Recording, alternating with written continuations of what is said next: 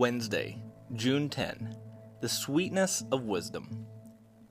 In the first portion of Proverbs, the framework is that of a father speaking to his son, with the hope of making clear the difference between folly, or foolishness, and wisdom.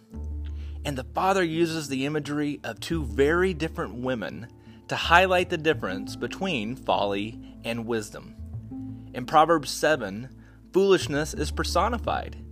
We read in verse 10, "And behold, the woman meets him, dressed as a prostitute, wily of heart.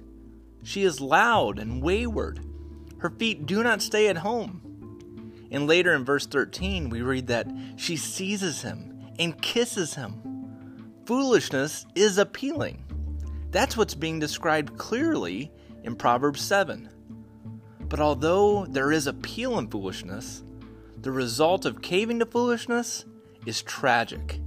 It says in Proverbs 7, verses 21 through 23, that with much seductive speech she persuades him.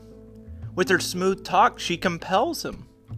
All at once he follows her, as an ox goes to the slaughter, or as a stag is caught fast till an arrow pierces its liver. As a bird rushes into a snare, he does not know that it will cost him his life. The end of foolishness, no matter how appealing, is death. That's the picture that the father lays out for the son in Proverbs 7.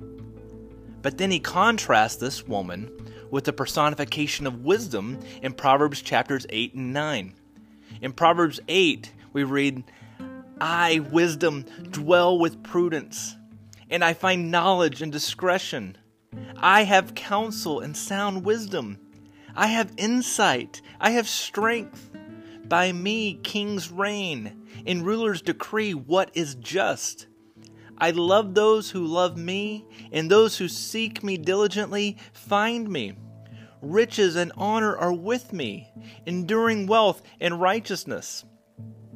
The father paints a picture of wisdom as being sweet and strong, of wisdom being the source of good things, of wisdom being the root of justice and righteousness and flourishing for all. And in case we hadn't understood the difference between folly and wisdom, we get one more statement to highlight the chasm between these two.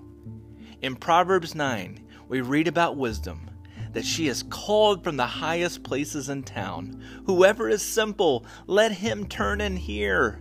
Leave your simple ways and live, and walk in the way of insight.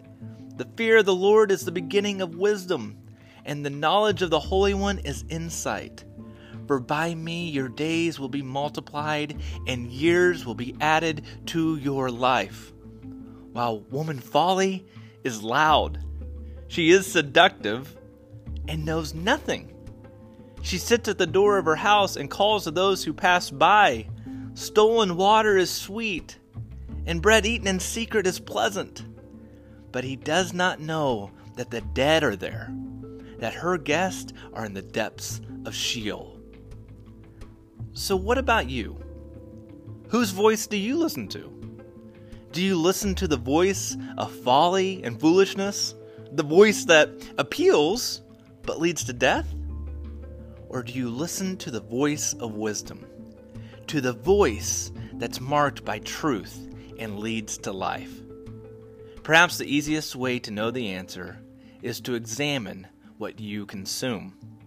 You see, wisdom is intimately connected to the God of the Bible. So, do you consume the Scriptures? Do you delight in the truth of God's Word?